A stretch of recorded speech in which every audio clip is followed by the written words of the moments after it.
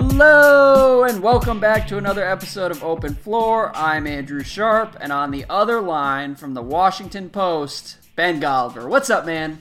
Not too much, Andrew. You know, we're going to probably spend the next hour discussing free agent speculation, trade scenarios, things that might happen in advance of Thursday's deadline. But we got a couple emails over the weekend from some hardcore Open Floor Globe members who were saying, look, guys, we understand there's lots of speculation. You guys have to talk about it. But don't forget about the hoops or what's happening on the court. And I just want to have a real quick 30-second disclaimer here. I toured the Golden State Warriors' new building, Andrew, the Chase Center. It's in San Francisco, right along the water. And I think that we tend to forget that the Warriors, this incredible dynasty in the making, had basically some of the worst facilities in the league. You know, their practice facilities in a hotel, you know, in a parking garage. Their arena is in the absolute middle of nowhere in Oakland. It's, you know, one of the oldest buildings in the league. These guys are basically flipping their facilities from 30th to 1st. I mean, they're opening up a $1 billion palace in the middle of San Francisco, right on the water with views of the Bay Bridge. So just for fans of, you know, teams like the Washington Wizards, they've already, you know, been third-rate teams. You guys have no chance to win a title in your lifetime, Andrew. Once the Warriors move into this building and this sets off an arms race, which it certainly will, I'm sure, between other franchises looking to kind of keep up with the Joneses, this basketball talk that we're already avoiding because there's not much to say is only going to get further and further away from what we actually discuss. So wait, are you saying that we're headed for like a college football style arms race in the NBA? That's what's going to happen? Well, that's kind of what I expect, but what I really think is going to happen is that you guys are going to be like the lower tier ACC team that just gets left behind. You know, I don't know how many Alabamas. We're already that team, okay? Well, the new it's era getting is worse. going to be the same as the old era. No, what I'm saying is it's getting a lot worse, Andrew. And look, if I was the Warriors, you know, courting free agents this summer, you know, we don't know what's going on with Kevin Durant, Klay Thompson, Cousins, all these guys. I would be having the Chase Center like front and center of my recruiting pitch because I'm not a professional basketball player, but going to the building made me want to be one just so I could play in it. You know what I mean? And I think it's going to be a legit thing that they're going to have that other franchises just don't. Yeah, I mean, the Warriors don't have money to spend. I don't think they would have any problem recruiting anyone this summer if they had the cap space. But nice. First of all, hold on your little monologue there. What? No, but before we get to that, though, they may. You know, if Kevin Durant's not there, then now are they shopping for the next DeMarcus Cousins, a guy who's willing to take the mid-level deal and come hang out there? Are they going to be able to take care of players like Klay Thompson and Draymond with, you know, big-time lucrative deals? These guys are going to be making money hand over fist in this building. They own it. They run the whole thing.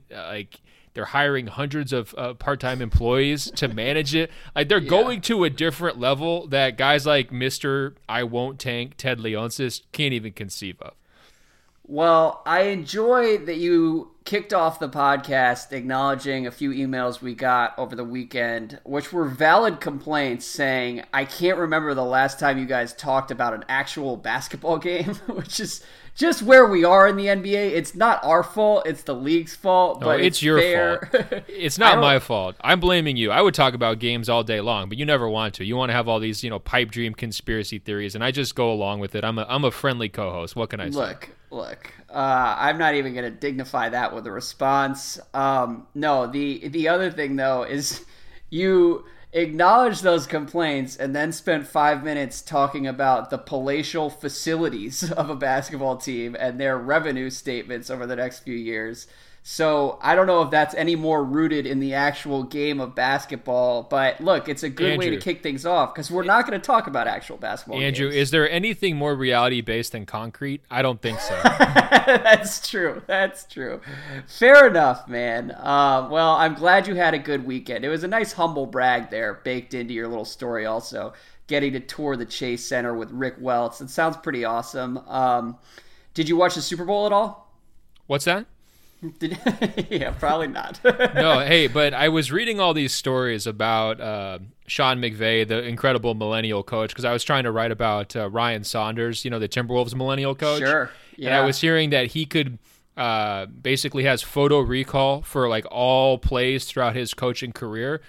And I actually have photo recall of every single one of their touchdown drives from the Super Bowl. You can test me on any of them, Andrew, and I will walk you through play-by-play, trips left, naked bootleg right, whatever you want to hear from me. Just go ahead, just mention one of their touchdowns, and I will walk you through it. You ready? You know what, man? I didn't really care about the NFC Championship game scandal. I wasn't one of those people out in the streets lobbying for the NFL to replay the game. But halfway through the Super Bowl, I was so pissed off at the Rams for sucking as much as they did. I'm mad at McVay. I will probably hate the Rams for the rest of my life because of the way they laid down for the Patriots. But congrats to Tom Brady, man. Or do you feel a vested interest in Brady's success as a Michigan man? No, I would have been on here chirping about it, but the whole red hat thing from a couple years ago, it's really required serious distancing from him. In basically all manners of life. I didn't follow any of it, but it seemed like they needed a third place game to salvage this thing, right? Like, wouldn't that have been a pretty, like, from what I was reading, Breeze, Mahomes, and all that, like, if they had the third place game like the World Cup, maybe the Super Bowl could have been saved? It was pretty brutal, man. And I don't have a problem with Tom Brady. I think he's kind of just a sociopath. I don't think he's some, like, closet Trump diehard. And he is clearly the greatest player of all time. But he's also just boring. And, it would be nice to kind of switch it up at some point. But this is not I guess what I would say is I've been watching the Patriots get 11 yards on 3rd and 9 for like 20 years in a row now. And it's usually on a slant to Julian Edelman or Wes Welker or Troy Brown or whatever. Troy Brown was actually kind of awesome. But it's just we need a change of pace in football. We do need a change of pace. And that's why people are probably listening to basketball podcasts. Yeah, well, could we please talk basketball? This is crazy, man. Like, just normally I stick. You always have these jokes about how you tune out when I go on my rants. I hardly ever tune you out. You got to 3rd and 9, and I was on the floor half asleep, man. There you go. Well, hey. Shout out to our guy, Scott Travis. I feel like last night at the Super Bowl, that was the biggest story of the night. That was a big step up from the Nike parties he's been playing for the last 5 years. Did he do well? It didn't seem like he was received that well. I don't know. Rap concerts never really come through on television, and even in person, rap concerts are kind of hit or miss. But the kids seem to really like Sicko Mode, whatever that is. I thought Sicko Mode was a producer, but I think it's a song. You are so old. Even I know Sicko Mode. Well, first of all, I have the Scott Travis album, but I kept waiting for Drake to pop out. Like he needed to just like rise up from a little hole in the stage or like helicopter in with like a parachute for his verse of that song, and it just didn't happen. And it was very disappointing. I think Drake is still too cool to ever be at the Super Bowl. He needs to be like 5 to 10 years more washed up before they let him play the Super Bowl. Yeah, I like how there was like the woke Illuminati saying you can't play the Super Bowl, but then they were like, well, Travis will do anything, so he's exempted from this. Look, Scott Travis is available if there's one thing we've learned over the last 4 years. But anyways, look, it's time to talk basketball. Enough prelude. I don't really like recording the podcast right now. It's Monday afternoon. I'm sure there are like 15 different things that are going to happen by the time this is published on Tuesday morning. No, we should have we live streamed it because the odds that this is out of date by the time it goes up, it's like 95%, right? It's terrible. I'm going to start here with a couple tweets from Woj that hit just as we went on to record here. First of all, he says, the Milwaukee Bucks are one of the teams on Anthony Davis's new extended list. Milwaukee hasn't inquired about a Davis trade, sources say, and its roster composition does make the pathway to a trade extremely difficult. Ben, give me your reaction. Well, Oscar and Kareem or Giannis and Davis? Who you got? We're talking about all-time greats in Milwaukee Buck uniforms.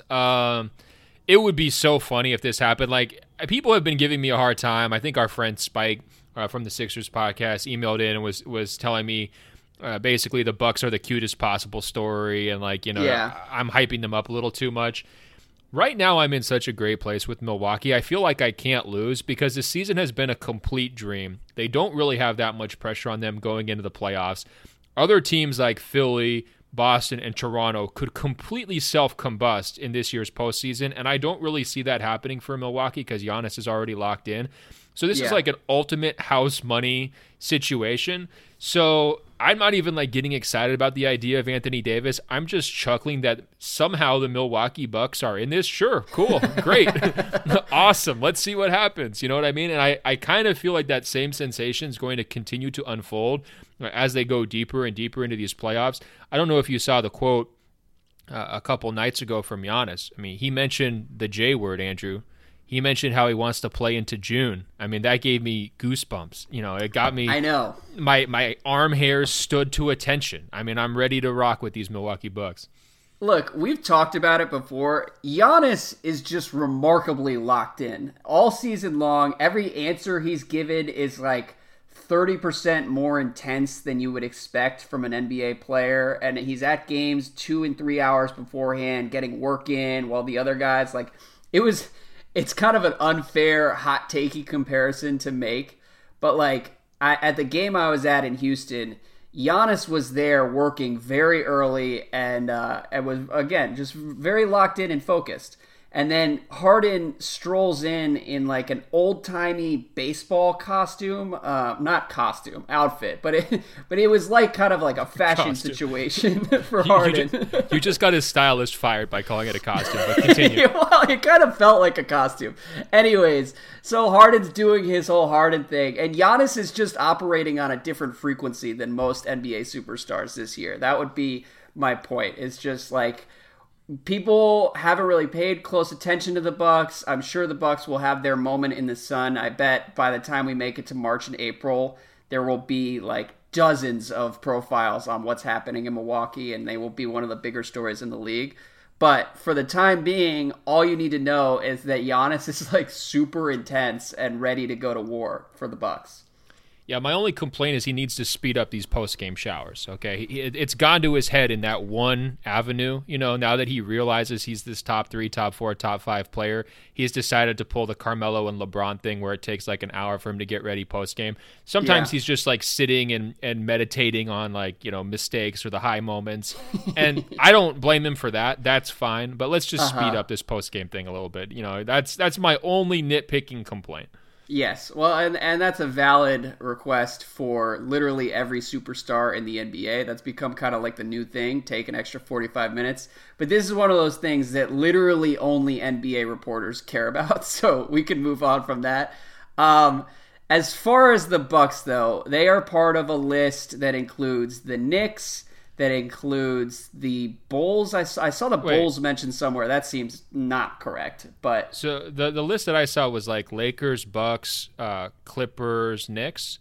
Yes, those are the 4. And Andrew, I hate to kind of fact check you, but you said the Bucks were part of the list. To me, that sounds like the Bucks are headlining the list because there's one really good team on that list and 3 teams that are so in big markets. I mean, shouldn't we be viewing Milwaukee as the favorite to land Anthony Davis? If you were Anthony Davis, and apparently he doesn't have interest in Golden State, that makes no sense to me whatsoever. Golden State should be on his list, period, in this situation. But, I mean, isn't Milwaukee now the favorite, Andrew? No, look, Milwaukee, you were right initially. This is a moral victory for Giannis Inc. This is house money that the Bucks are playing with. I do kind of feel like they are being used by Rich Paul to insulate Anthony Davis against any claims that he just cares about going to a big market, because Milwaukee actually helps kill 2 birds with one stone. It can prove that Anthony Davis cares about winning, and B, it can prove that he cares more about winning than big markets. And so in that sense, it's useful to have them on the list, even though I think everyone in America can look at the Bucks situation and say, all right, so all of your good players outside Giannis are due to hit free agency this year. You've traded almost all of your assets to get the like half-ass contender that you have in Milwaukee now. Hey, I don't really know what you're going to do. No, look, I'm a big Bucks believer, but like, let's be honest, Eric Bledsoe and Chris Middleton, I don't see these guys hoisting the Larry O'Brien trophy in June, unfortunately. Wow. I want to believe, but I can't quite get there. Giannis could take them to the finals. But anyways, well, that's the thing about you national media members. You have a hard time digging into the advanced stats. The coastal elites. Which say that Milwaukee is a legit contender on every aspect that you could possibly want. They are. Offense, There's defense, superstar talent, shooting. Now you throw into the mix that you've got Eric Bledsoe, the number 1 all-star snub this year. Somehow D'Angelo Russell getting in over him. Absolutely ridiculous decision by Adam Silver. But look, yeah, I love the Bucks, but I'm not just going to sit here and kiss Ben Thompson's ass and Frank Madden and Eric Nem and all my Bucks friends. Like, we can be honest about what the ceiling is. But it is still a victory for them to even be mentioned as the token contender that Anthony Davis is pretending to like. Okay, question for you. You said that this list is trying to insulate Anthony Davis from criticism by including Milwaukee as the small market. Is it really just trying to insulate Rich Paul from the criticism? I mean, is that what this list is doing, right? Because that's probably part of it too, right? Yeah, that's what I'm wondering, because the worst scenario for them is that Dell Demps gets cold feet because he feels like he's getting hijacked, and he's just basically become this feeder guy for the Lakers organization, right? And then if you're Rich Paul, the biggest downside here is that everybody just says, oh, all you're doing is stealing talent to play with LeBron. You're not really representing your client's interests in the proper manner. You're kind of mixing business and pleasure, if you will, and crossing ethical lines, right? So yeah, I actually feel like this list protects Rich more than it protects Anthony. You know what I mean? Yeah. We should talk a little bit more about Klutch and what they're doing. Because for real, like, hasn't Anthony proven that he wants to play in a small market for not complaining for like 4 straight years when he should have been complaining in a very, but I also think one of the reasons he wanted to hire Rich Paul, one of the reasons he did hire Rich Paul, is to kind of be the heavy that gets him to a bigger market because he wants to be more famous. So I think hasn't this poor guy paid his dues, though? You know what I mean? Like, is anyone really going to crush him if he wants to go to the Lakers or the Knicks after what he sat through in New Orleans for the last 5 years without raising his voice? Yeah, no, that makes sense. And so let's talk about the Lakers side of it then, because that seems to be heating up to some degree, depending on who you believe. Woj says the Lakers have offered a new package to New Orleans that includes multiple young players, multiple draft picks, and Pelicans salary cap relief for Davis. The offer appears to move closer to the objectives that the Pelicans are pursuing in any Davis deal, and God knows what those are, first of all. And then Woj continues and says, Lakers president Magic Johnson and Pelicans GM Dell Demps have had multiple conversations today. So Dell is confirmed answering the phone. And Woj finishes off saying, there's no sense how much progress both sides have made toward a possible trade, but the Lakers have absolutely gotten more serious in the discussions. So what do you think there? I mean, it's so funny. We know what their package is, right? Like, they're dripping out their package here over the last week, but like, we know where it has to get to. Basically all their players that matter and whatever picks that they can throw in, and probably taking back a bad contract. The fact that it's being played out so publicly, I do think is interesting. I mean, this is like peak posturing from basically all sides over the last week. And again, I enjoy this transparent NBA. It's like, don't hide your trade requests, don't hide your trade offers. Just like put it out there and negotiate in public and see what happens. The important takeaway to me, though, is that if Dell Demps was really intent on what their initial statement said, which was, we're going to do this on our timeline, we're going to do it our way, we're not going to be influenced and all this tampering and all of that, his actions have not really lived up to that. His actions have said, I'm trying to get a really good deal here. I'm trying to get the best possible offer I could get, and I am very interested in trading him, which is what I said he should do a week ago when everyone was saying, oh, just wait until the summer. So it's good to see him actively involved. Hopefully these trades continue to progress. But, I don't know. I think it's kind of a dog and pony show, isn't it? Oh, we're only going to include 2 of the prospects. Now it's 3 of the prospects. Like, come on, guys. Dude, Dog and Pony Show doesn't even cover it because there's just so much bullshit flying around right now. I mean, and I don't know how locked into Twitter you have been. I typically am more attuned to that world than you are between the two of us. And so I don't know if you saw like Sunday night. How can you make this claim, Andrew? I mean, what are you basing that on? You're better at Twitter than I am. Come on. No, not better. Probably just sadder and more addicted. But Sunday night after the Super Bowl, I was like, I couldn't sleep. It was like 2 a.m. And there was these rumors flying around. Some media organization in Arizona, I don't know whether it was a newspaper or what, they posted an article that was about an Anthony Davis trade that involved Lonzo Ball to the Suns, and it involved the Suns sending their first-round pick to New Orleans, which, I mean, if you really think about that, the shit show that would ensue if we found out that James Jones was giving up like a top 10, top 5 Phoenix pick to get LeBron Anthony Davis would just be incredible. And it's not completely beyond the realm of possibility. So it's like, I don't know. I feel like I've been living on the dark web for the last 10 days and I just don't know what's real anymore. Because sometimes like some of that stuff is real and you see that like ultimately you're reading some equipment manager's burner account, but it does come true in the end. And so I have no idea what to believe.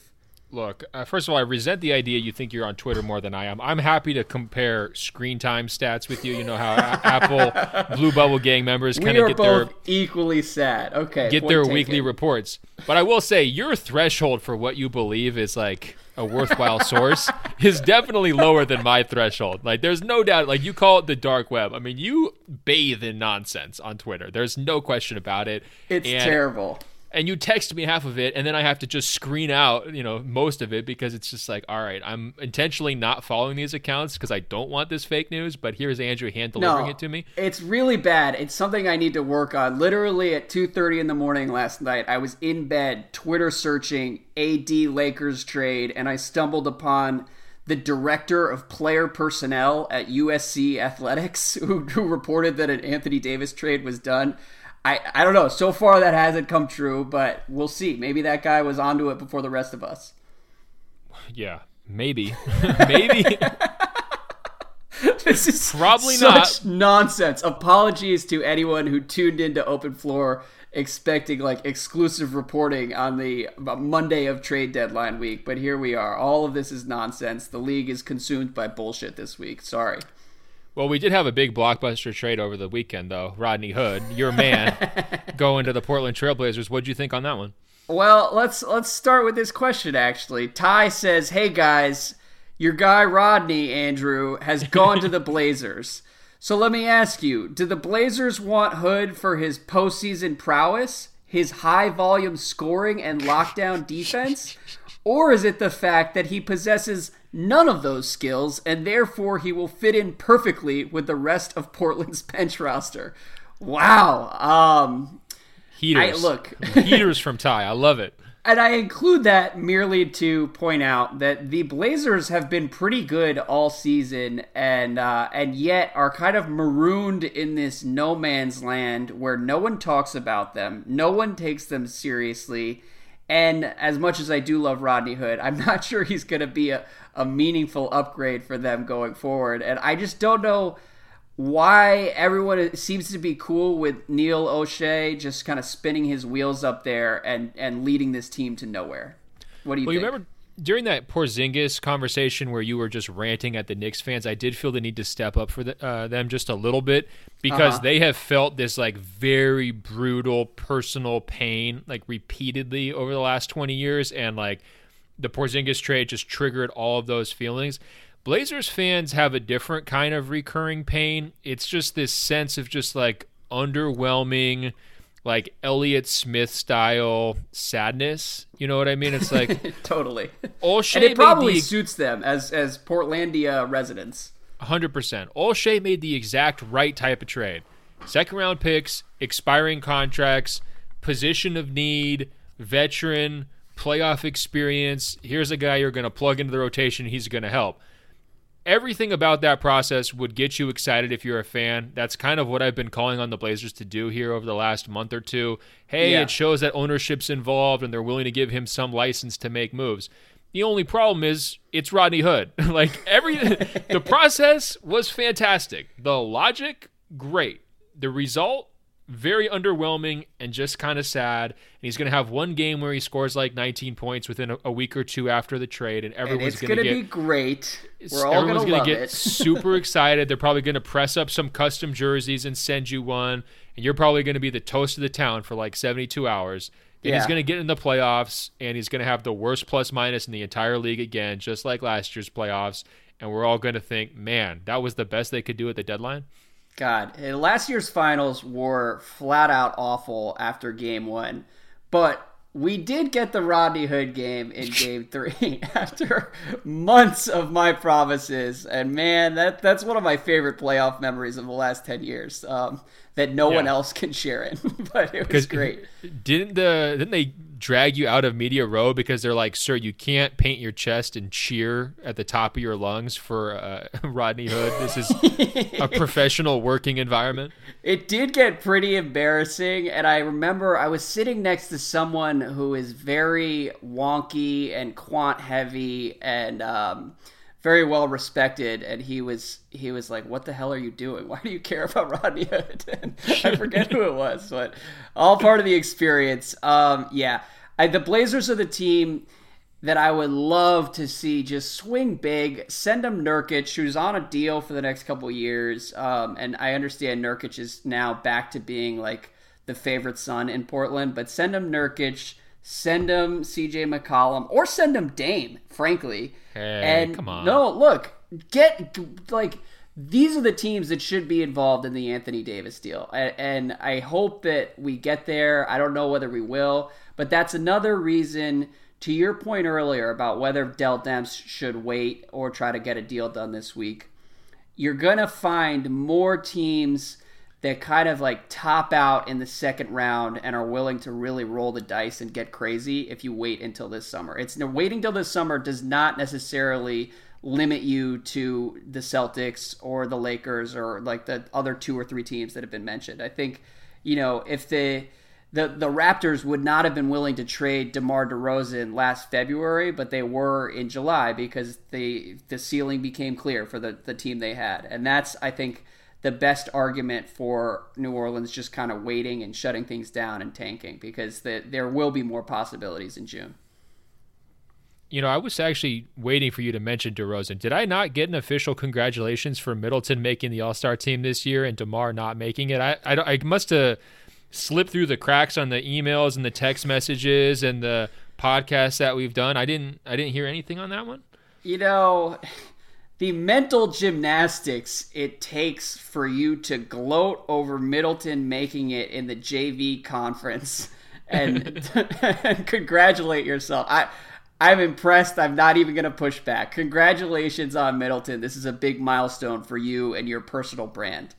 Thank you very much. I really appreciate that, Andrew. That means a lot. Hey, you mentioned the Celtics in there, and I think feel like we're burying the lead here because Danny Ainge was the victim of a character assassination over the weekend. I mean, that was no small headline coming from Anthony Davis Sr. by way of Ramona Shelburne at ESPN. As a member of Danny's media army out there on the East Coast, I'm curious, did you take that as personally, as I'm sure a lot of other of your fellow media members in that Boston army took it, and what'd you think there? Well, it's funny because part of me really enjoyed it. And to frame that enjoyment, I will read this email from Brett on May 5th, 2018, he wrote, "When is the Isaiah Thomas karma pendulum going to knock Ainge and all of New England back in the gut?" This was right after the Sixers series. He wrote this email. And then he followed up this weekend, all caps, "It happened. The karma pendulum has swung. Equilibrium has been found, and it came from Anthony Davis Sr."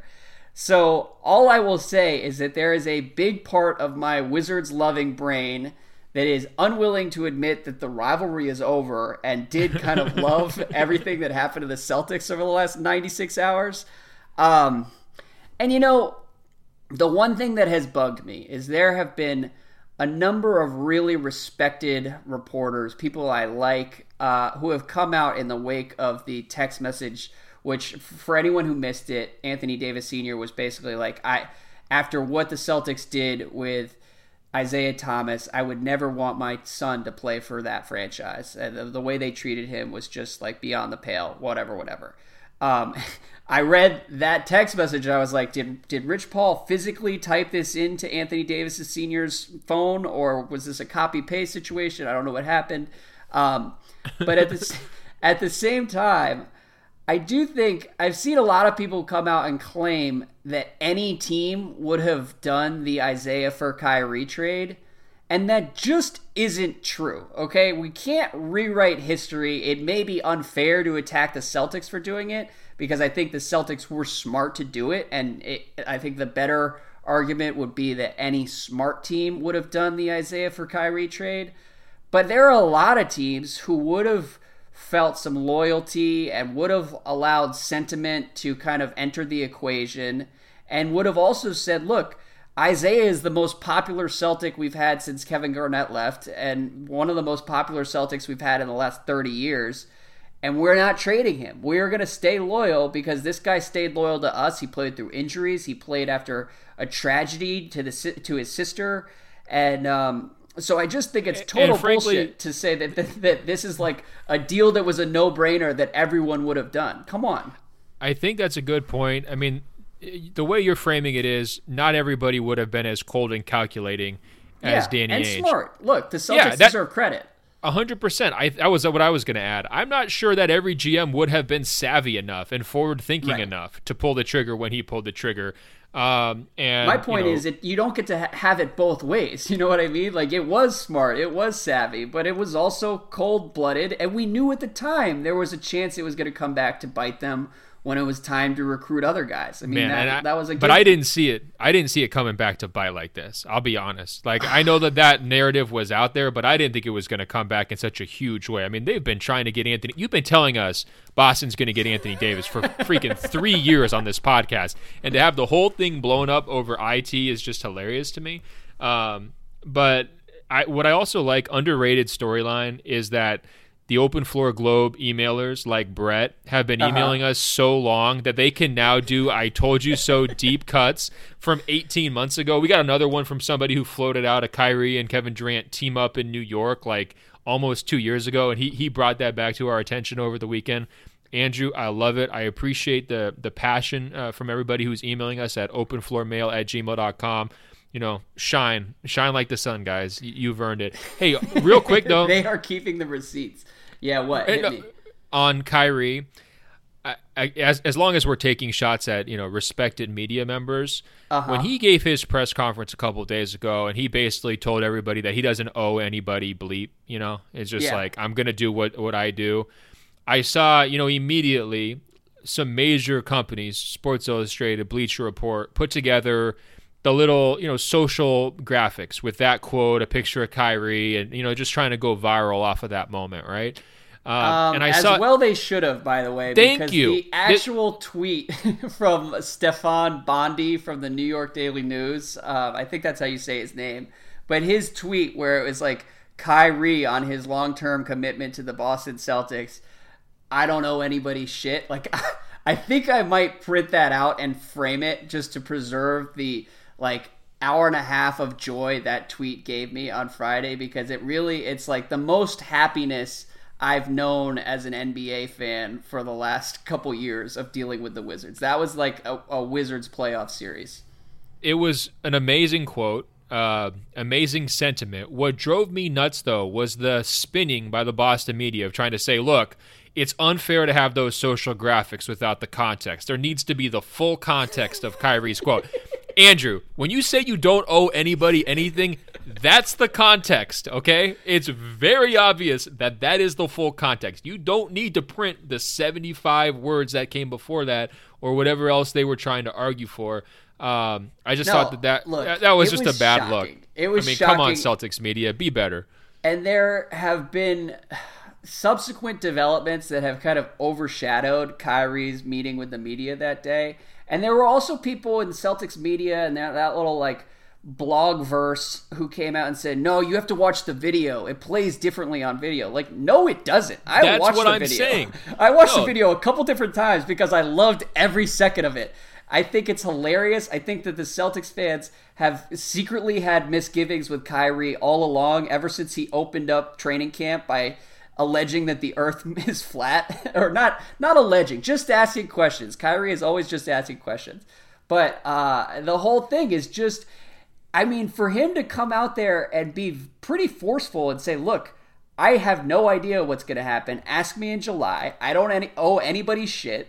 Like, that was a thing. And I mean, we talked on Thursday. After, they should Andrew, be freaked out.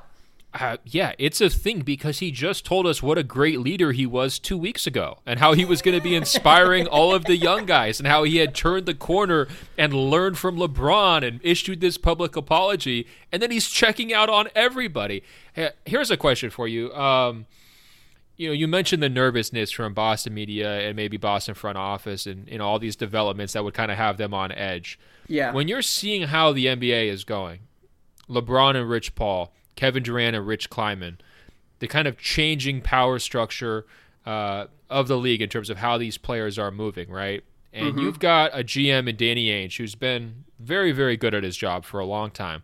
Sure. But he's a player from the 1980s, right? He's from a different generation. He's not the Pat Riley generation, but he's like the generation after him. Is there concern on your part with this pushback from Anthony Davis's dad, from the idea that Davis apparently doesn't want to play for him, the idea that Kyrie hasn't already fully committed to the Celtics after what seems like a dream landing spot? Would there be some sort of a generational concern on your behalf that like the NBA is changing here very rapidly in terms of where the power brokers are located, and the Celtics may now be on the outside looking in? No, I don't think that's well, put it this way. I think it's a valid concern and a valid question to ask, but I also don't think that that's ultimately going to be the difference between the Celtics landing Anthony Davis or not. I think if the Celtics traded for Anthony Davis, he would come to enjoy it there, and Kyrie would probably stay. And that's why, like, look, I don't want to get too excited and spike the football over any of this stuff because I still think that's what's going to happen. I think Anthony Davis is going to end up in Boston in July, and Boston's going to have to trade Jason Tatum to do it, which they don't want to do. But that's the only real trump card that they have. And I think some of the cultural shifts, the generational shifts, I think that that's a fair area to focus on. But there are too many other factors in play here. And I do think people who go to Boston end up really liking it. All sorts of different athletes, whether they're Patriots, whether they're Red Sox, whether they're Celtics, and it is a great place to play basketball. Everyone I've ever talked to up there loves it. And so, except Kyrie. Well, so here's the thing with Kyrie. I think that he wants to be where he can win, and I will say the people who came out in the wake of Kyrie's comments and said, Kyrie's allowed to change his mind, and any criticism that he's getting today is wildly unfair. Like, come on. Kyrie came out. Worst. And this is another one where you're not allowed to have it both ways. Kyrie came out in October and was lauded for his loyalty. And I even wrote that this was part of a concerted effort on Kyrie's part to draw a distinction between who he is and who LeBron was. He didn't want his free agency stuff to overshadow the season. And he got credit for it in October. People were like, we love this guy. This is our franchise player. To turn around now and say, anything could happen. Like, I don't know anybody, anything. Like, come on, man. You deserve the criticism, or the criticism's fair. The criticism is fair, but it also kills me because it's distracting from him playing some of the best, most team-oriented basketball of his career. And the Celtics look really good on the court, and he is a major driver. Why? He's doing all the things that I was harping on him not doing, at the start of the season. And for him to, sabotage his own team and to throw them into these conversations and to not care about the others, it goes back to that leadership question. It's just like he's finding new ways to do damage, and for no reason. Self-inflicted wounds that just should not be there. And with teams that are truly ready to compete for the title, truly world championship teams, they just don't behave like this. Yeah, I think that's fair to some degree. And to finish my thought earlier, what I would say about Kyrie is I think he wants to be wherever he thinks will give him the best shot at a title. And back in October, it was a foregone conclusion that was going to be Boston. And since Gordon Hayward has struggled to kind of rediscover his game, that's now more of an open question. Al Horford is older, and if they're not going to get Anthony Davis, then the ceiling in Boston is harder to gauge. And I think it's not. It's called caved in, Andrew. It's not hard to gauge at all. Come on.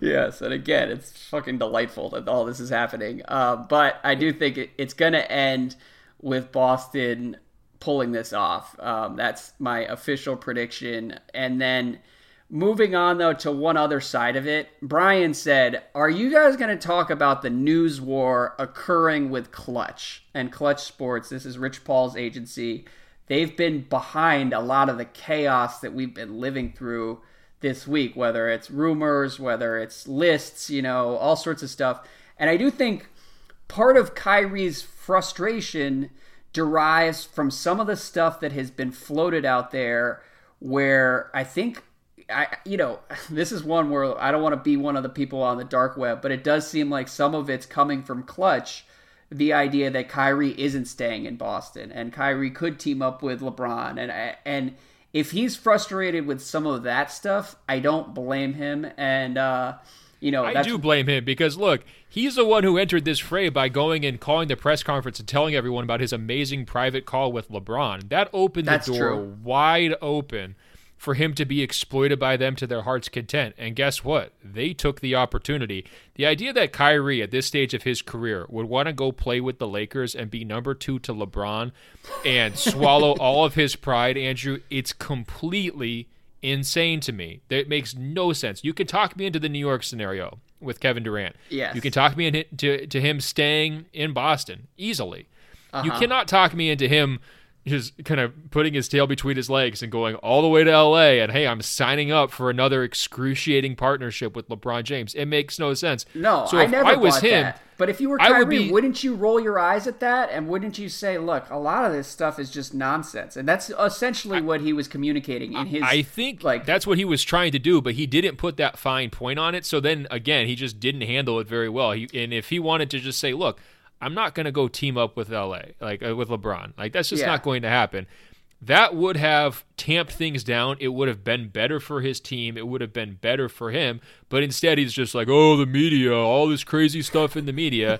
And that just made it worse. We have already established that Kyrie has a particular knack for saying reasonable things in the most obnoxious, condescending way possible. So that was probably part of it. And look, it was also... He really didn't commit to staying in Boston, which is news, and that's a real thing that's going to matter.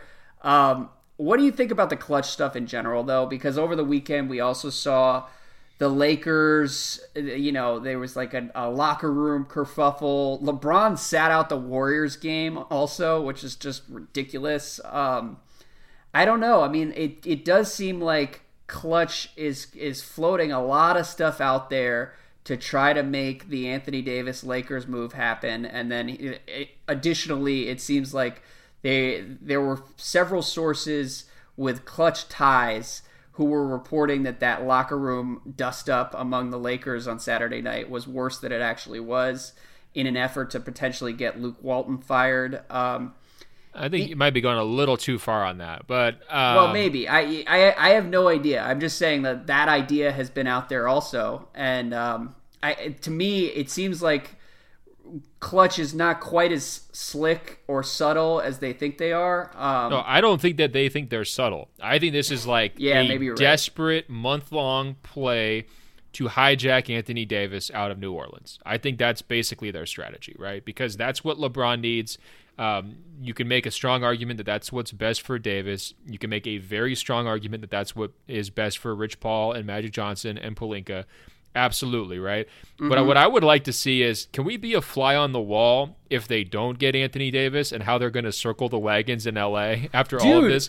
for the playoff chase.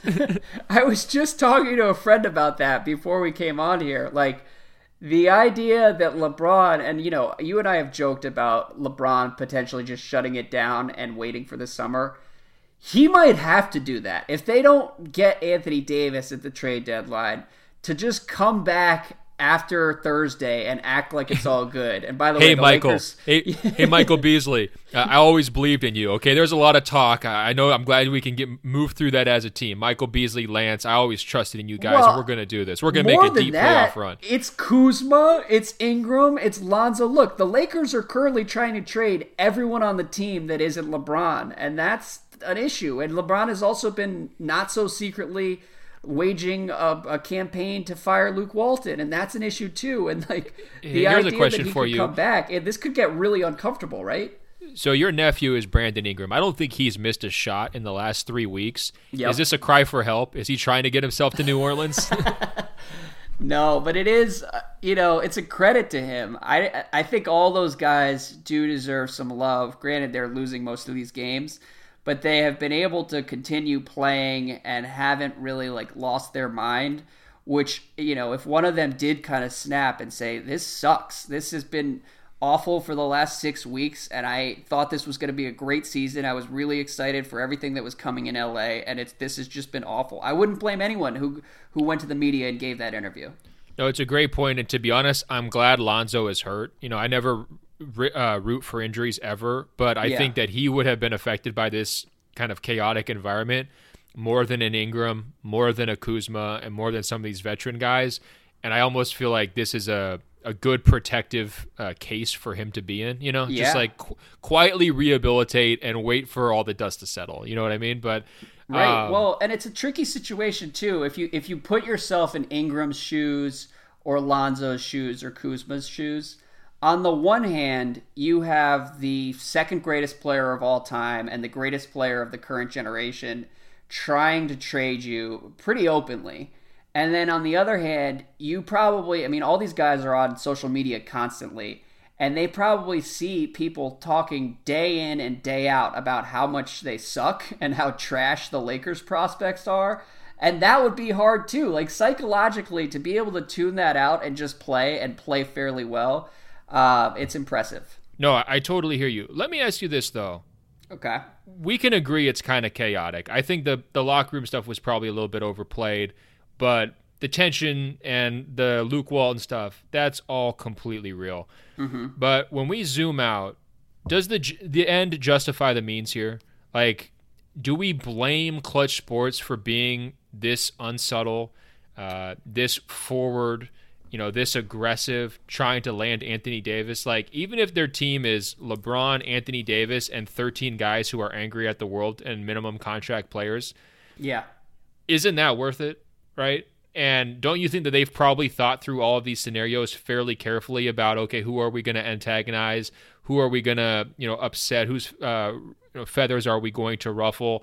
And don't you think they've concluded after all of that, look, LeBron needs a lot more help than he's got, and the only guy who can really provide it is Anthony.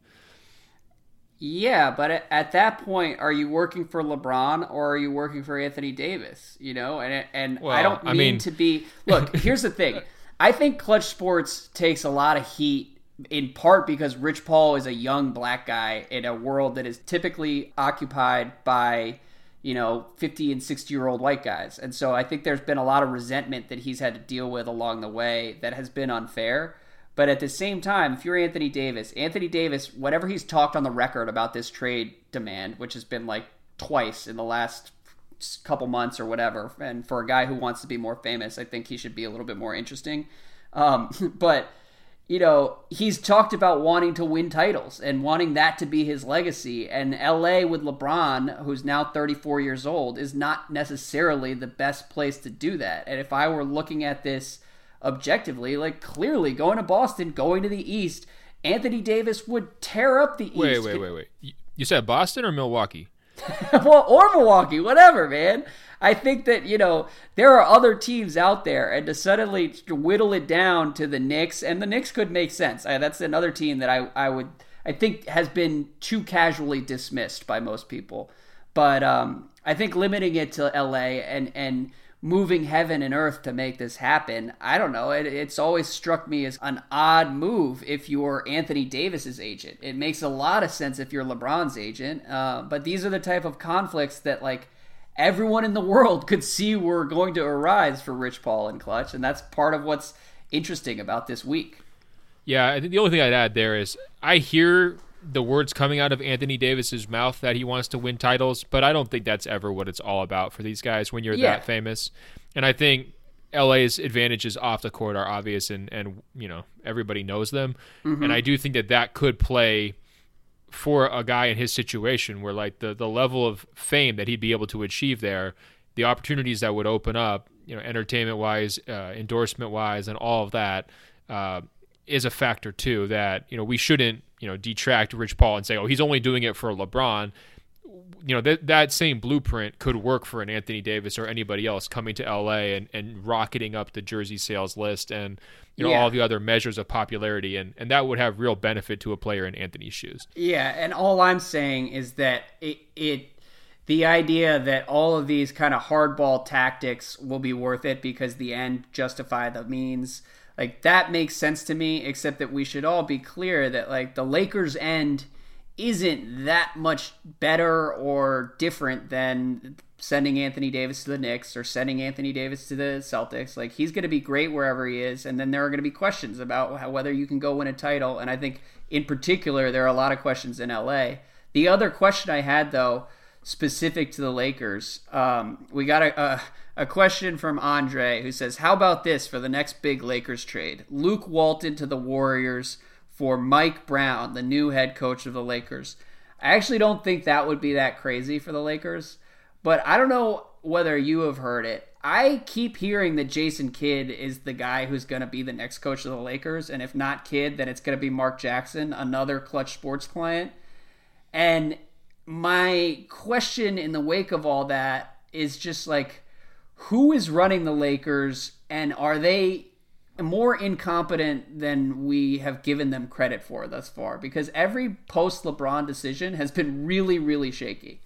I mean, doesn't it seem like LeBron's running the Lakers, basically? It kind of does, and if that's the case, I mean, like there have been some really bad decisions. Like when it was Lance Stevenson, or Lance apparently wasn't involved, but like Michael Beasley and whoever was arguing with Luke Walton, JaVale McGee. These are guys the Lakers never should have signed, and it seems like they did because they were handpicked by LeBron. Well, I think part of it was they needed to be on one-year deals, right? So you were really limiting the types of players that you could get if you were only willing to commit to one season. Yeah. But I think that the Lakers basically opened the door wide for LeBron. We're going to be the franchise that caters to the superstar, right? We're not going to be in conflict like Dan Gilbert was with LeBron. You know, hey, this is the world is your oyster here in Los Angeles. And again, that's a situation where there are kind of under the radar things that can come back to bite you in those situations, whether it's, you know, the lack of stability in this coaching position, whether it's the idea that they have a financial vested interest in replacing the coach, clearly, you know, if they get one of their clients in that position, that maybe you didn't consider when you were, you know, racing to sign LeBron to that 4-year deal last summer. But again, usually he justifies, you know, his presence justifies all of the nonsense. The problem is he hasn't been playing, right, and he needs to get back on the court. And then I think a lot of this stuff is going to blow over, including the Walton stuff. I still think Luke's going to be okay for the rest of the season as long as LeBron's back and playing consistently, and they kind of sneak back into that playoff picture. Yeah, I think that you were right. I mainly only raise it because, you know, we've joked about the Lakers and like, oh, zany Lakers, like the meme team, like this is hilarious. But you also kind of have to step back and really, it's the idea of hiring Jason Kidd that made me do a double take and take a long look at this team. Like they might just be Randy Wittman level stupid, and I don't know whether that's Magic and Pelinka or Rich Paul and LeBron, but like there have been some really puzzling decisions, and you're right that LeBron on the court makes a lot of it worth it regardless.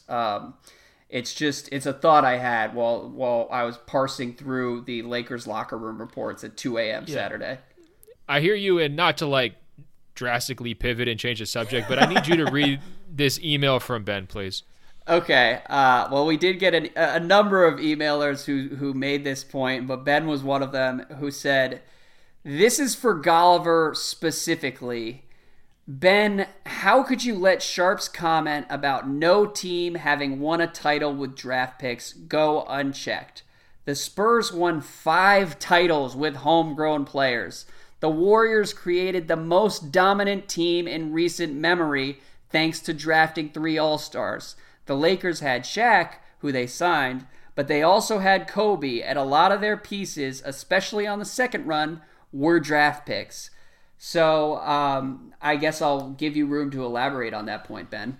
Yeah, absolutely. It's a coaching philosophy issue here, Ben, and you have to realize that I want to be a players-friendly coach when it comes to Sharp. When Sharp is on one, I'm going to channel my Mike D'Antoni, and D'Antoni gave a great quote to you for your Harden story in Sports Illustrated, something along the lines of like he's trying to stay out of the way and not mess things up. I mean, you were going for a 60-point triple-double when you were going at those Knicks fans' throats.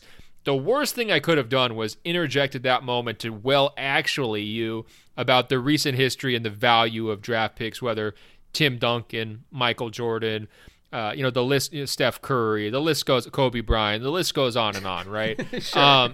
It's better for you to just put up one air ball during a 60-point game and, we just all kind of forgive you and move on and maybe double back at the next film session, which I guess, in this scenario would be this podcast right now, and maybe acknowledge that wasn't the right shot to take rather than really blowing up your flow. And so, I was very heartened and happy to see how many people were as excited as I was for the return of Andrew Sharp reports.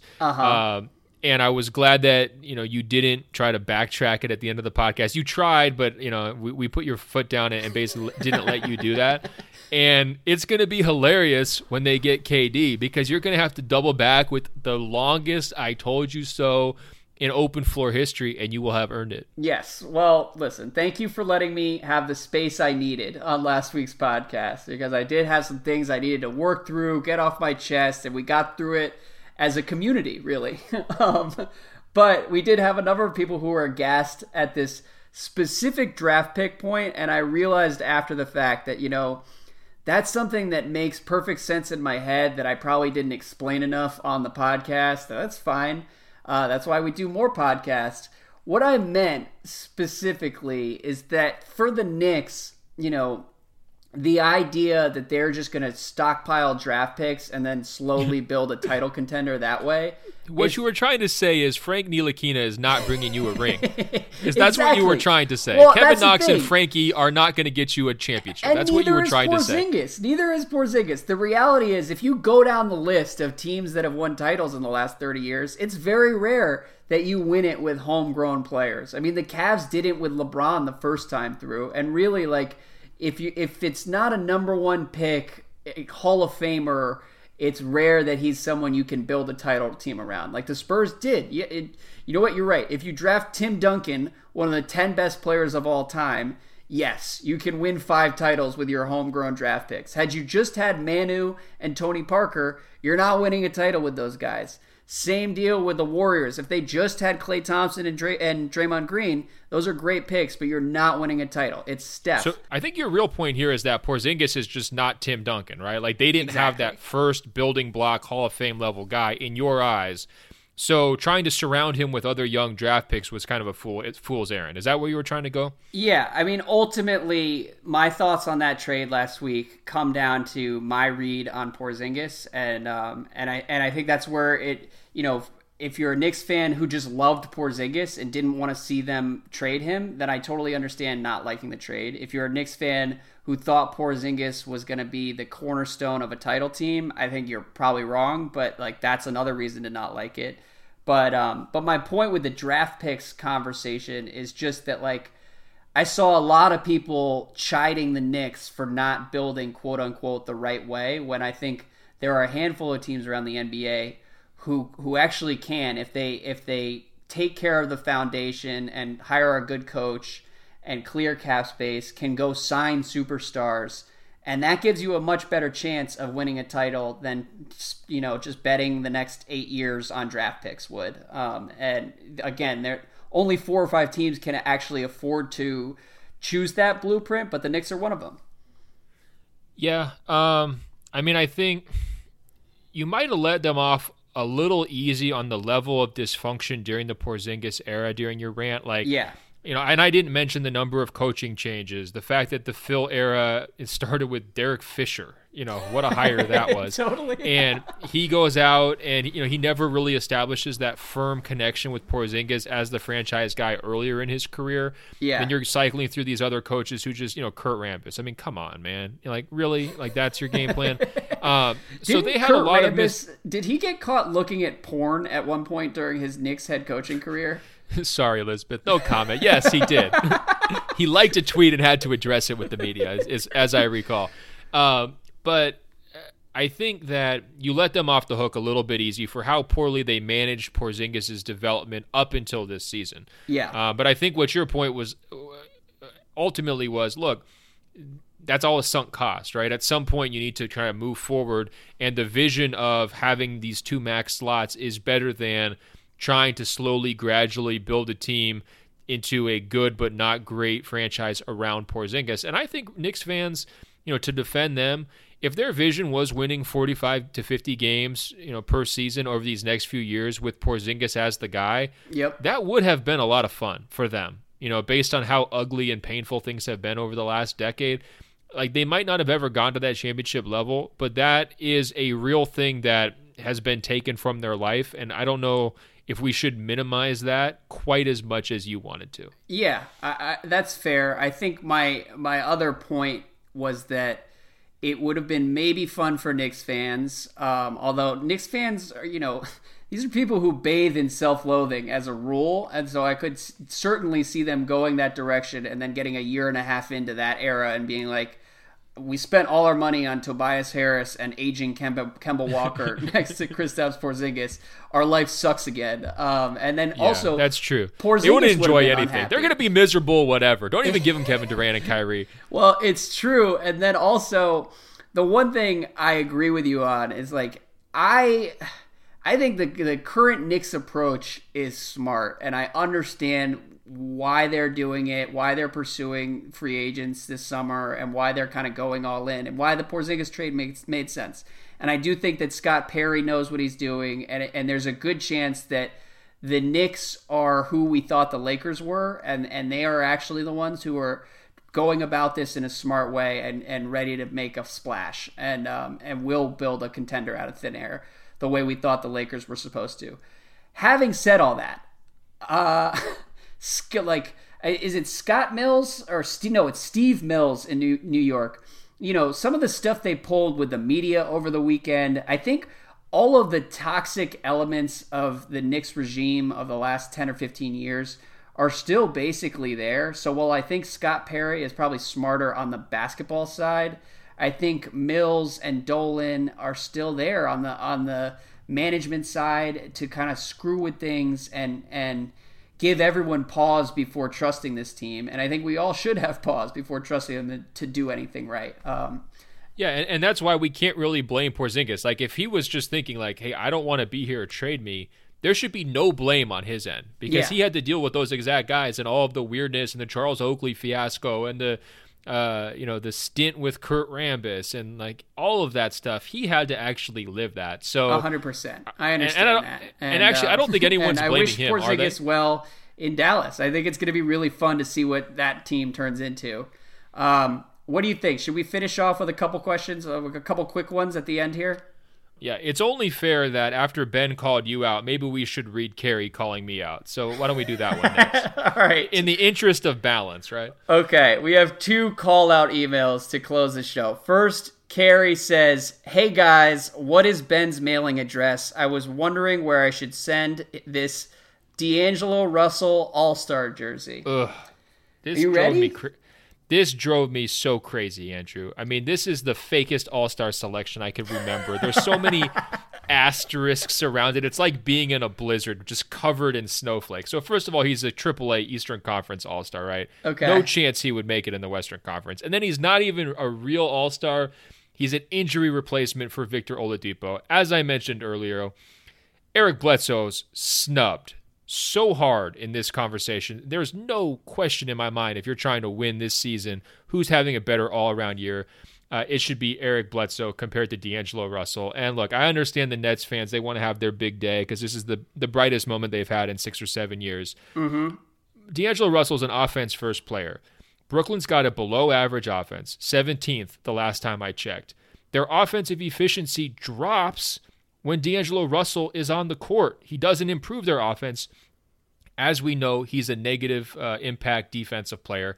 That's still true this season, despite his hot shooting 6 weeks or whatever got him this All-Star selection, which was nonsensical. So what I did here, Andrew, okay, I put together an entire list, an entire roster of Western Conference All-Star snubs who are all more deserving All-Stars. Are you serious? Than D'Angelo Russell. So here it comes. Are you ready? No, I'm not ready. I'm actually mad at you. I'm first of all concerned that you had this much free time. Number two, I'm mad at you for being this petty. I don't want to endorse this in any way. This is Ben speaking for himself. This is not open floor. I'm very excited that D'Angelo Russell will be at the All-Star game. It's an All-Star game. It's not the All-NBA team. People want to watch D'Angelo Russell. They don't care about watching No, they Eric don't. Bledsoe. Nobody wants to watch like the 20th best point guard in the NBA during the I can't wait to see the 19-foot pull-up jumpers that are straight cash for my guy D'Angelo. He's been killing it. He somehow doesn't take any free throws in any game he plays, and still doesn't really shoot threes that much. But that's another thing I didn't even get into. I mean, his true shooting percentage among players who shoot as often as he does, he ranks 20th out of 24th. The only guys he's ahead of are your favorites like John Wall, Russell Westbrook, and some of these other low efficiency guys. Here is my Western Conference snubs team. Read the list. I'm reading this list, and you tell me who is not a better player and a more deserving All-Star than Russell. Are you ready? Sure, whatever. DeMar DeRozan, Draymond Green, Steven Adams, Yusuf Nurkic, Rudy Gobert, Donovan Mitchell, Tobias Harris, Danilo Gallinari, De'Aaron Fox, Luka Doncic, Drew Holiday, Mike Conley, Devin Booker, CJ McCollum, and maybe even Derrick Rose are all more deserving All-Star selections this year than D'Angelo Russell. Yeah, we have to pretend this guy's an All-Star. Come on. Look, I hope people out there are paying attention to the lengths that Ben will go when he's proven wrong. This is the ultimate sign of victory that Ben took at least 5 minutes to compile a list of Western Conference All-Stars more deserving than D'Angelo. Guess what? Your list doesn't matter. D'Angelo Russell is going to be in Charlotte after you said his career was over 2 years ago. D'Angelo is winning at life. That's all that matters. Yeah, I don't know. Okay, so he's not in China yet. I will acknowledge that. That might have been a little aggressive on my behalf, but he's not that good, Andrew. Like, he does not deserve to be there. I mean, look, he deserves to be there more than Dirk, but he's not that good. He's not having a big impact. The Nets are, cute, but not anything important. You don't trust him to win you a playoff series in any way. There's a strong argument that Dinwiddie was actually better. I mean, come on. Yeah, well, listen, I'm not here to defend D'Angelo Russell's honor too much. I think it's going to be really interesting to see what happens with him this summer. I will say... that's a guy I definitely don't want to give big money to. Here's the thing, though. Here's the thing. Like, the whole technocrat NBA, let's talk about his true shooting percentage. Watching D'Angelo Russell is still really fun, okay? And watching the way he scores, when he's on, he's more entertaining than like 90 to 95% of the NBA. So I don't care what his plus minus is, whether the Nets are better with Dinwiddie, whether, like, who gives a shit? He's playing his ass off and has done a really good job this year. Well, and I'll tell you cool this. To see. I hope Team Giannis coach Mike Budenholzer buries him. I hope that we get a lot of minutes for Dwayne Wade. I hope we get a lot of minutes for Chris Middleton. D'Angelo, I mean, congratulations. In all seriousness, congratulations. Did not see this coming. But he's still got to kind of pay his dues. And by the way, in all seriousness, Carrie, don't worry about sending the jersey to Ben's mailing address. No, do not. I am going to personally purchase a D'Angelo Russell All-Star jersey and present it to him when we're both in Charlotte next week, and it's going to be great. Well, you're just gonna light your credit card on fire? Because the vindication is that sweet, it's worth it to me, and we'll present it on Instagram or something. Man, Eastern Conference guys are so sad. I mean, this is just so sad. Listen to this victory lap, and look, I realize I'm being hypocritical because I'm so excited about Middleton's. And most of the names on that list I just gave you would also apply in terms of being more deserving All-Stars than Middleton this year. Yeah. But come on, like, we got to pump the brakes on the Russell hype. It's too much. Listen, us Eastern Conference guys, we are a blue collar lot. Me and D'Angelo Russell were basically part of a Bruce Springsteen song. While you are out there in San Francisco touring the Chase Center with the 1% of the 1%, This is the problem with America. You've just completely lost touch with how real people actually live. But speaking of real people, I wanted to close with this because in the course of the last 10 days of madness around the NBA, we haven't gotten a chance to actually read this email. But for anyone who... It's an all-timer. Just everybody needs to sell this thing right. This is one of the greatest emails that we've ever gotten in the history of our podcast. It's very personal. If you're listening out there, turn this up, digest it, and really get yourself in a positive mind space to really process what's about to come. Yes, and if you missed our fan amnesty episode, which ran about 2 weeks ago, we had someone writing in about his cousin named KJ. And now we have KJ writing in, who says, "Hey guys, I had a surreal experience this morning. I was washing dishes, listening to Open Floor, my favorite NBA podcast. An hour into the most recent episode, I heard my own name pop up in an email from my punk cousin Ollie. It's me, KJ from Phoenix, the formerly awkward Suns rapper. While at first it was very cool to hear myself mentioned on the show, it quickly became very uncool as you two were making fun of me the whole time. So please allow me to set a few things straight. Number one, this feels like Mueller, doesn't it? I mean, like, we're getting like a statement of facts about his life. This is great. But it is. KJ says, number one, I have spoken to Ollie only a handful of times in my adult life. All of his talk about being worn out showing me and my brother fake sympathy and becoming transfixed by the glazed over look in our eyes or whatever the fuck. Sorry, Elizabeth, parentheses. All of that is completely fabricated. I don't see this dude. I don't talk to this dude. Wow. Ollie, you ain't it. Ollie, you ain't it right now. Could have been a mic drop end of email right there. But he continues on. Number two. He claims that he's been trying to convert my brother Eric into a Mavs fan because Eric has recently moved to Dallas. Eric does not live in Dallas. He lives in Austin, and as such is geographically much closer to San Antonio. Unclear whether Ollie just doesn't know where his supposedly beloved cousin lives, or if he adjusted reality to fit the narrative of his email. As a loyal listener of the show, I'm appalled that someone would leverage our suffering for a little shine from the Open Floor globe. Yeah, that's a great point. Look, reality-based people, we don't get to adjust reality to fit our needs, okay? Reality is reality. So I'm with him on that. And also, by the way, Austin Airport's great. If you need to go to Spurs games, consider flying into Austin rather than San Antonio. Just a little tip. Great. But I mean, continue because we're like half done here. Keeping it reality based is very important because I do not fact check the emails that I gather 15 minutes before we start to record. So you could certainly slip things past us if you wanted to, but we're on the honor system here. So everybody remember that. Number 3, KJ says, the part about me having an English degree and loving hip-hop is true. As a writer and a fan of both rap music and the Suns, there was a time when those three things intersected for me. However, I was not writing quote-unquote awkward, angsty bars about Marquise Chris. I bet he was, though. This is the part where I do question this, Andrew. Yeah, let's I wouldn't fact-check be proud KJ of that here. either. A friend and I recorded a song during the 2010 Western Conference Finals. The Suns were still good.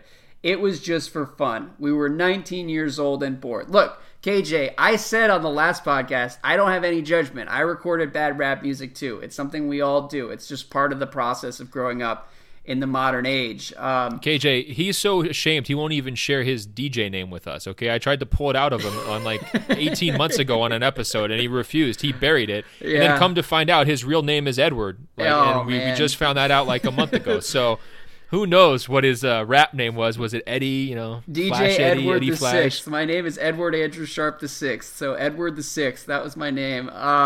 4, given the partial truths and outright lies found in Ollie's email, I have to wonder whether he was even listening from a national park, as he claimed, or if he just threw that in there to pander to the sensibilities of the show.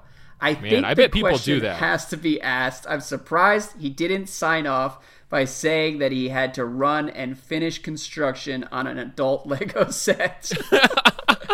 That's fire. KJ, incredible email. Ollie, I think he might have ended you here, but what we're going to need you to do is actually produce a photo of yourself like a hostage holding up a newspaper in the national park with like the date line on it so we can confirm that it's actually you, and you're saying what you're thinking. Andrew, I have noticed some of the pandering though on the emails, haven't you? Yeah, I enjoy it. It's a way of showing love. I respect it. Yeah, I don't hate it either, but tone it down, guys. Well, keep it real. And speaking of showing love, I don't think there's any question about who our favorite Phoenix Suns fan is going to be until the end of time. So our only favorite Phoenix Suns fan. Shout out to KJ and his angsty bars about the 2010 Western Conference Finals. We hear you. We defend your right to love the Suns no matter what, and we don't trust Ollie from this day going forward. So thank you, and with that, Ben, I think we should end it there. We should end it there, but we should also note that KJ basically made a strong statement that despite all of the mistakes that the franchise has made recently, he doesn't want amnesty. He's a dyed-in-the-wool Suns fan. He's going to the grave, even though he referred to the owner as Bobito Sarver being the worst in sports. Impressive. Loyalty, underrated. Loyalty is not in fashion right now outside of Giannis in Milwaukee. Everybody else disloyal, changing teams, hopping around, furthering trade rumors, trying to break up, potential dynasties going from coast to coast. Yeah. For KJ to just keep it real in his own little pocket there in Phoenix and just living with it, you got to respect it. You know what? No lie. It was inspiring to me because I'm dead inside as a Wizards fan, and I've talked about feeling completely ambivalent about this team and whatever, but like hearing him, because there was another paragraph that we didn't read, but he defended his Suns fandom, and hearing him defend his Suns fandom reminded me that I will always be a Wizards fan no matter what. So thank you, KJ, for reminding me of that as well. KJ, you set a high bar. Ollie, to be honest, you have to clap back, okay? I mean, he's going right at you. So we want to hear from you, Ollie, at openfloormail@gmail.com. openfloormail@gmail.com. We'll take all your other free agency questions, comments, concerns, predictions. Please send them to us. And Andrew, don't forget, they need to follow me on Instagram at ben.golliver because we got the lantern questions going to be posted on my Instagram story here probably sometime in the next 24 to 48 hours. I'm assuming you and I are going to come back together for a free agency wrap-up podcast later this week. I can't wait for it. In the meantime, everybody should go to our Apple Podcast page by searching for Open Floor. That's 2 words. Find the page, scroll down. It will say rate and review, tap 5 stars. It's just that easy. And actually do it, okay? Don't just say you're going to do it. Don't put it off. Please give us that 5-star. It really helps us spread the word. Andrew, we're also on the world-famous radio.com. Until later this week, I will talk to you. All right. I will talk to you soon. I'll talk to you Thursday night, and we'll take it from there.